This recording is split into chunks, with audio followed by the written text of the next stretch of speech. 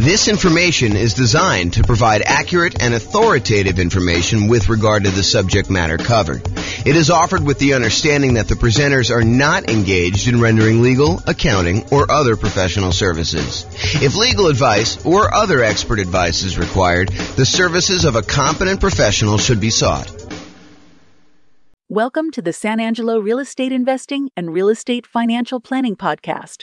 Learn all about investing in real estate in San Angelo, Texas, with a combination of real estate financial planning and modeling with numbers specific to San Angelo. Plus syndicated, more generalized recordings of live and pre-recorded real estate investing classes, not all of them specific to San Angelo. Be sure to stay tuned after the podcast for a message from our sponsors. Well, good afternoon and welcome everyone. This is James Orr, and we are doing something brand new. I've never done this before. I've been watching these reaction videos where we have musicians listen to bands for the first time, and we get their kind of like natural, unscripted reaction to hearing some of these epic songs. And so I thought I would do something that I've never done before, and that is a chart reaction video from James. So I did look at these for the briefest amount of time beforehand, but I didn't really prepare anything written. So what I wanted to do is a housing starts reaction video. So these are charts. There's two charts that I'm going to go over, and this is going to be a relatively short video. I'm trying to get these kind of like podcast episodes down to about 15 minutes each, so we'll see how I do on this one. But this is Bill McBride from the calculatedriskblog.com. If you haven't seen his stuff, some really good data on there about the real estate market. And he shared an article from a housing economist, Tom Lawler, who I'm not super familiar with, but seems like a pretty smart guy from what the article said. And he had two images in there about housing starts. One of them was for single family homes, and the other one was for 5+ multi-unit. And so real estate investors that are interested in new construction or specifically like larger multifamily, 5+ units, kind of multifamily properties, you'll find these charts super interesting. And I think I'm going to talk a little bit about inventory. So I'll put the URL to the actual article with the two images in the show notes for you if you want to go look it up. And I'd recommend you check out Bill's blog for some additional content over time. But this is what I'm going to be going over. So here's chart number one. And chart number one, it's a chart going all the way back to 1969, all the way through to basically current time. And this is October of 2022 that we're recording this. And it came out, the post was sent to me today via email. And it is the new construction, housing starts, and completions. So it shows two lines on here, basically one showing how many new construction properties, 1-unit structures, so single-family homes, were started, and then how many were completed. And the two different lines show you how many were started and how many were completed, so you can get a gauge of, if we're starting a whole bunch and then we have a little delay in when we complete them or what's exactly happening. In addition, on this particular chart, Bill McBride also points out any recessions we had. So the recessions are these vertical blue bands showing you when we entered recessions. And so the numbers are in thousands. So it started off in 1969. We had about, just eyeballing it there, about 900,000 new construction starts, and it is seasonally annual adjusted rolling average for these. So it kind of gives you an idea of what the past 12 months were for doing this. So in about January of 1969, we were doing about 900,000 new construction properties being started, and about 870,000 or so actual completions. And so the number of starts exceeded the number of completions. So we were basically we were starting more than we were delivering, if you kind of think about it that way. And then that started, in 1969, we started on a decline. And so we started to decline as we headed into a recession in about 1970 or so. And so at that point, the number of starts went slightly under the number of completions. So we started building fewer, and by we, I mean like the nation. So this is not just me. And I assume this is U.S., by the way. I don't know if it's true or not, but I believe this is the United States housing starts and completions. And so anyway, going into 1970, they were starting fewer than they were completing. So we had this kind of reversal as we entered in that recession. And then there was a bottoming out, so, probably midway through 1970. And we started, starting more than we were actually completing. And so during the period from about 1970, midway through 1970, all the way up to a peak on about, what year is this or so, 1973 or so, we were starting a lot more than we were completing. And then we kind of tapered off. So in 1970, it kind of peaked out at about 1.3 million housing starts. And we were completing about 1.2 million. So we were kind of delayed a little bit getting these started. And then we started starting fewer until we kind of let the kind of market catch up and our completions kind of lag behind as we entered into the recession. So one of the interesting things to kind of point out about this chart so far is it looks like the new construction start tapering off before we enter a recession. So this is sort of a early warning sign that we're heading into some trouble. I mean, just from the data so far. And it's only like, one little crest to kind of give you an idea of that. But I have a feeling this trend is going to kind of go there. And it's not going to be universally true, but I think that you will see that it is sometimes mostly true. So anyway, we had this kind of peak of starts and then it lagged behind as we went through this recession, starting in about 1974, running through all the way through 74 into 75, where we were starting fewer than we were completing.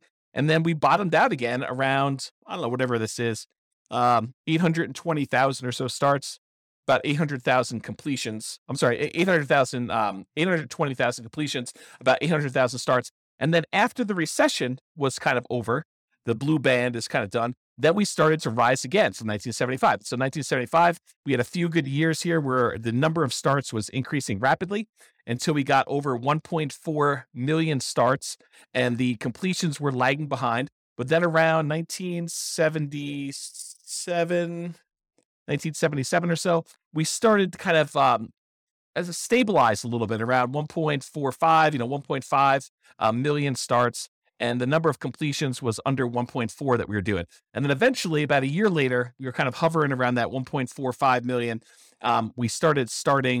We began starting less houses, and that was leading into another recession. In fact, there were two recessions. There was a 1980s one, and then there looked like a 1980 and a half, 1980 mid-year. So then we started another recession, second one.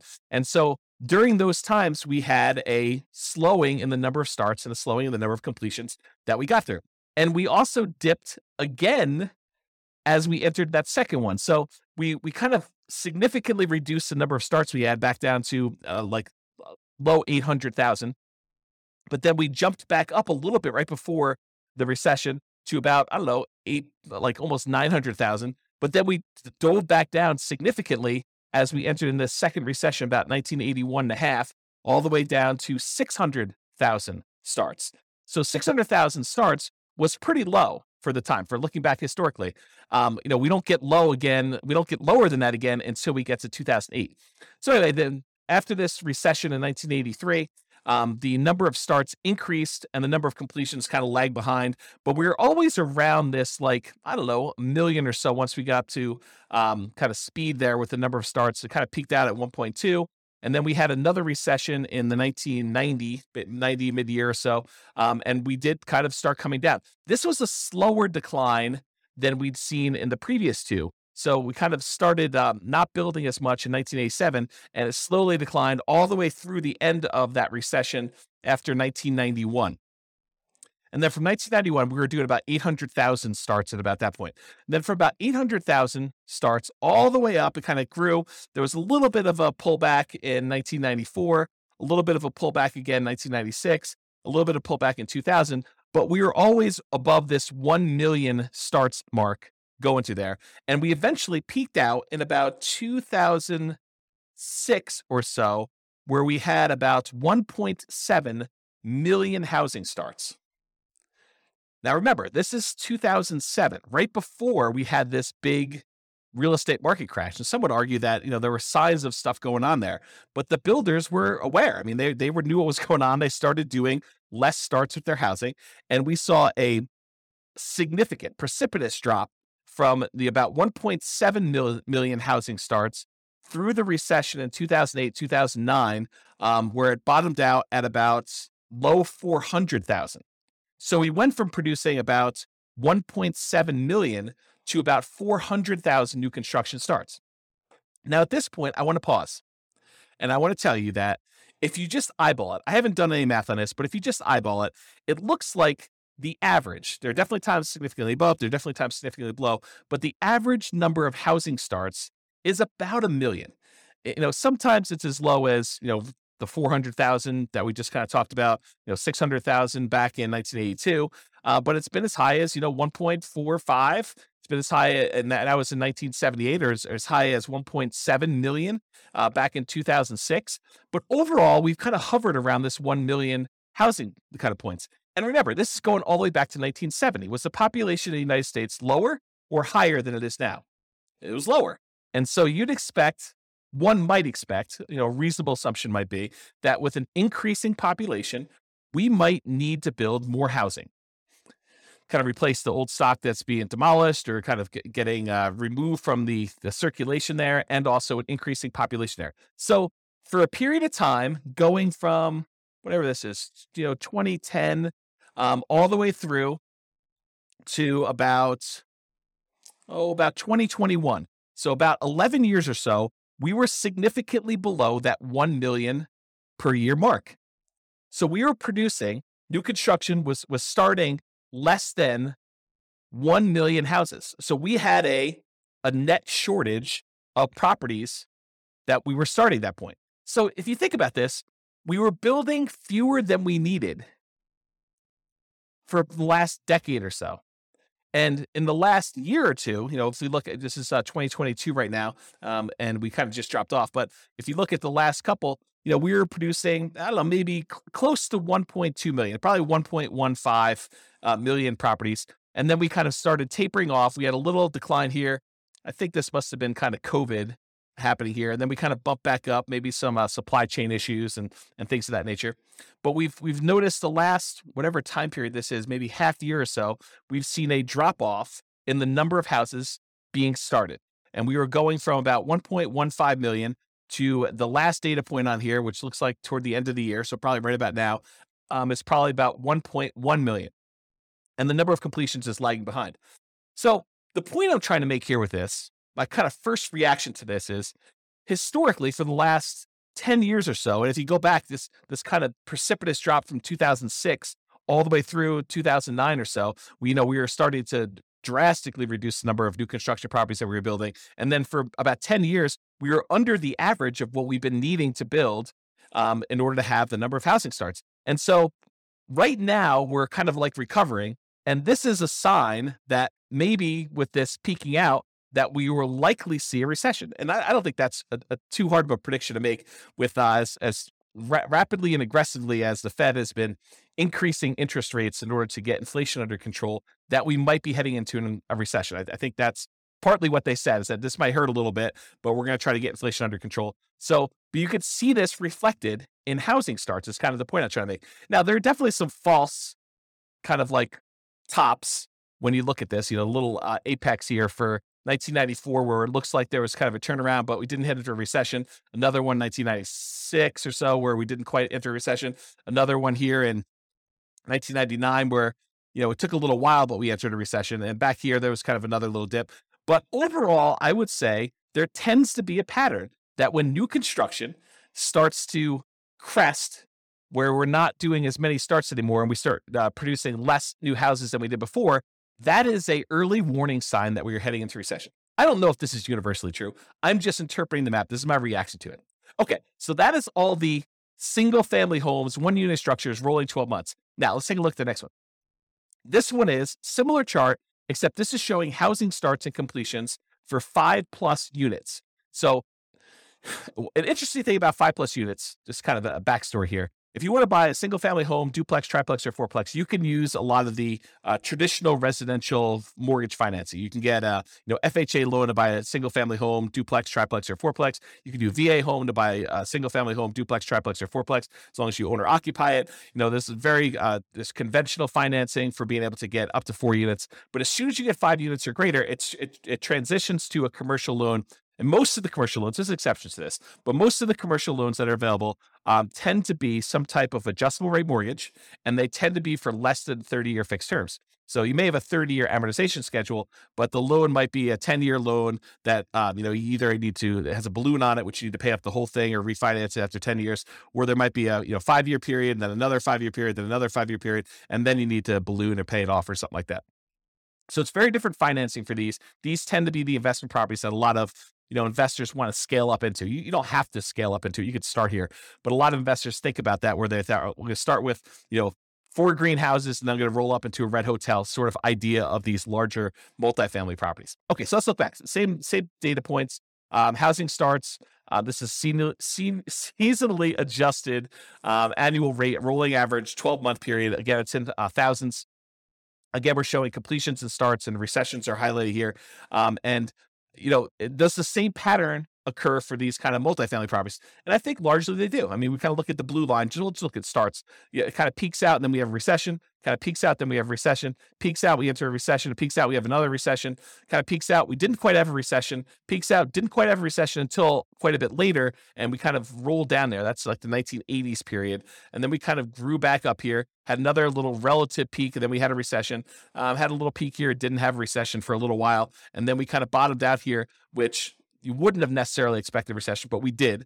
And we had a little peak inside the recession in the 2008-2009 period. And then we bottomed out really low.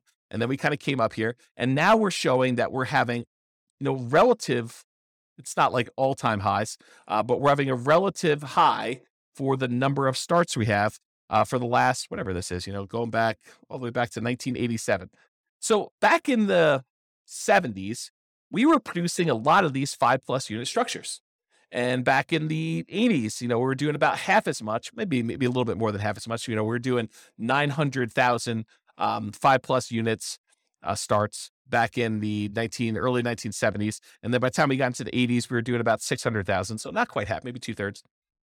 And then we dropped really far off. The low here, besides the 2010, right after that really big recession, real estate recession there, the low here was like 1993, where we were only doing little over 100,000 5+ unit starts. And if you wonder to yourself, where's all the inventory of these 5+ units that we're looking for? And it shows in this chart that we've had a shortage of new construction 5+ units.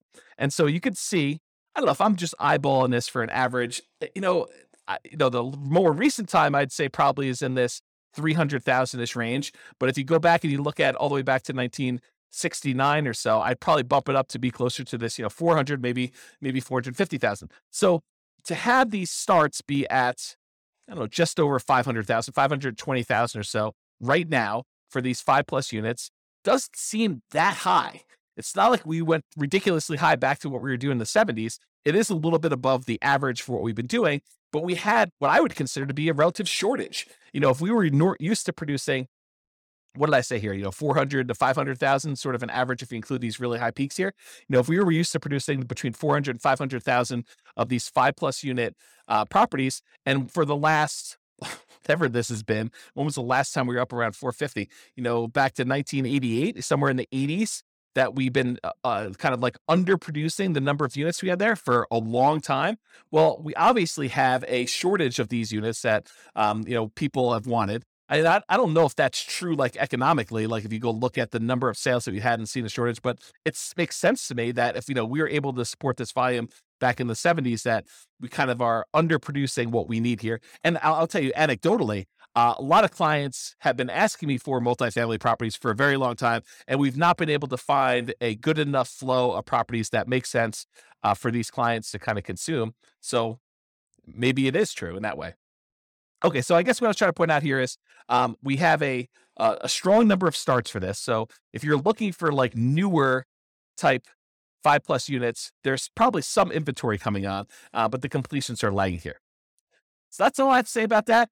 We're still in over time on this, but I hope that was helpful for those of you that were interested in learning about housing starts. This has been James Orr with the Real Estate Financial Planner. Bye-bye for now.